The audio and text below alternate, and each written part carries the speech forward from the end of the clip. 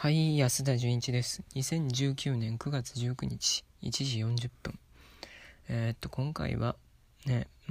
前回のにまた少し引き続く形で、前回までのまた続きっていう感じで、サウジアラビアの、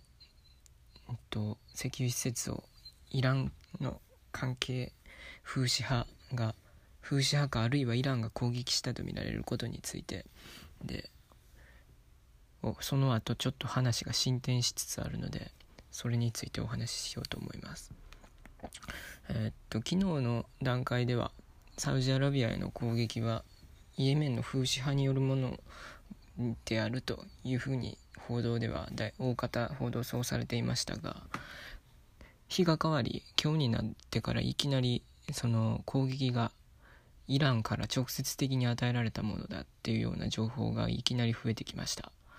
で、この情報が本当に正しいかどうかっていうのは実際のところ分かりません。イランとの間で交戦というか開戦したいサウジアラビア側からの意図的な工作があった上での情報である可能性もありますが、でも、サウジアラビアとしてはそのイランが直接的に関与している証拠として無人機の残骸を公開したということで、それを受けてですね、アメリカの当局だとかも完全にイランからの実施だって断定するみたいな意見が出ていてですね、でもしイランからの攻撃であるとすれば、アメリカはそれが断定されれば報復に移るというような報道もあります。なのでアメリカ側からイランに対する軍事攻撃が近いうちにある可能性があります。副大統領さんもね、もうすでに臨戦態勢は整っていると言ってサウジアラビアへの攻撃をめぐりそのイランをものすごく強く牽制していて、でもそのイランのロウハニ大統領だったと思います。ハメネイ師ではないと思います。ロウハニ大統領は自分たちの攻撃ではないってそれを否定はしていたんですけれども、でもここまでそのサウジアラビアとかが同盟国がそういうふうに言ってきて泣きついてこられたら、アメリカ側としても黙っていられないっていう状況になるかもしれません。特にその日本みたいな割とどうでもいい極東の国ではなくて、その中東のサウジアラビアってあのエリアはものすごく大事なエリアですからね。日本がどうでもいいって言ったらちょっと語弊がありますけど、でも北朝鮮と比べてイランの問題っていうのはアメリカとかユダヤ人が支配するあの国にとっては北朝鮮問題よりもイラン問題の方が明らかにそのウエイト重みは重いと思います。なので北朝鮮への攻撃をアメリカのトランプ政権がなかなかやらなかったり出し渋りして結局和平にうまいこと持っていったからといってイランとのそれも同じようになるとは限りません。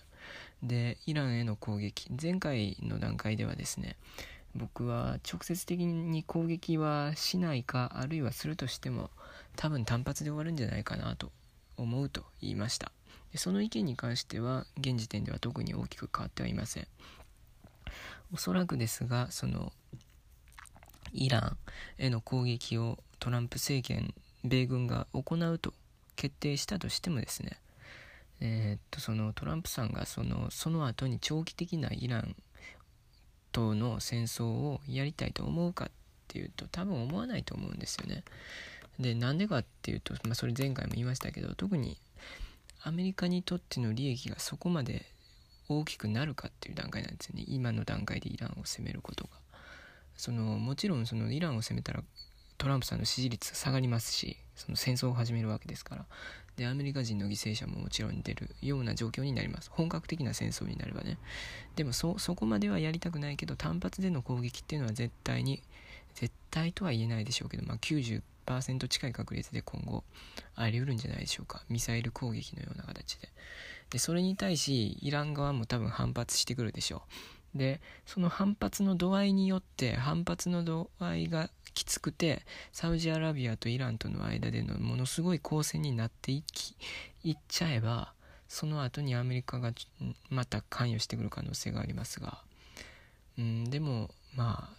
その直接的にイラクへ侵攻した時みたいな規模での戦争にトランプさんが持っていきたいと思うかっていうと、それはないんじゃないかなとは現段階では思っています。でも昨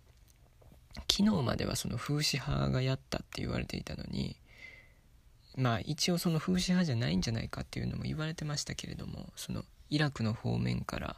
ミサイルが飛んできたんだって、ミサイルっていうか砲撃というか無人機からのね攻撃が飛んできたみたいな情報もあったりして、で本当はどこがやったんだっていう犯人を突き止めようとするその動きは昨日の時点でもうすでにあって、でそれをあんまり急ぐべきではないとか、ロシアのプーチンさんとかはそのイランのそのローハニさんと会談しながら後の会見で言ったりもしていたようですけれども、でもその何らかの意図を持ってそのイランがやったってサウジアラビア側が持ってきてる可能性っていうのはゼロじゃないんですよね。このタイミングでそう変わってるってことは。でももちろんそのイランとサウジアラビア自体はずっと戦ってるんで、イラン系の風刺派がずっとミサイル撃ち込んだりしてるのも事実なんで、僕はこれを簡単にそのアメリカがイランに罪をなすりつけようとしてる偽旗だとは言いません。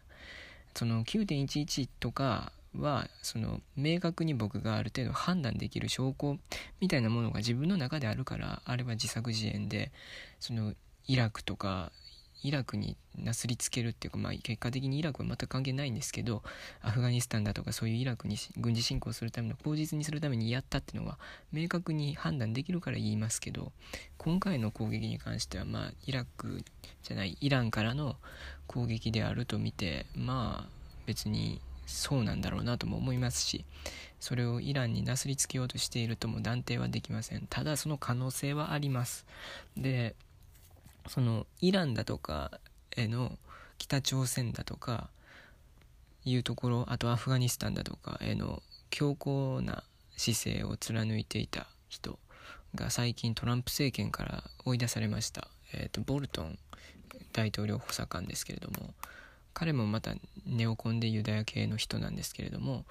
彼なんかはその最近ですね、トランプさんがタリバンのその指導者とそのキャンプデービッドにタリバンの指導者を招いて会談しようとしていた時にそれにものすごく反対したりだで、結果タリバンを招待会談は中止にだとか、あと北朝鮮だとかイランだとかへのそのトランプ政権の対応に対しても苦言を強いて、もっと強硬に行くべきなんじゃないかってずっと言い続けてたりした人らしいっていうか、そういうことなんで、それでその彼をトランプさんと意見が合わなくなって解任した直後に起こってることでもあるので、何らかのそのアメリカの上層部、トランプよりも上の上層部だとか、そういうところのイスラエルロビーだとか、そういうところが関与してそのイランに罪を着せて、イランとの間でのその開戦ムードだとか本格的な対立構図をより強く作りたいっていう勢力がまた出てきた可能性っていうのももちろんなきにしもあらずです。でもそれは現段階ではまた断定はできないんじゃないでしょうか。で、24日にね、今回のことを受けっていうわけではないかな、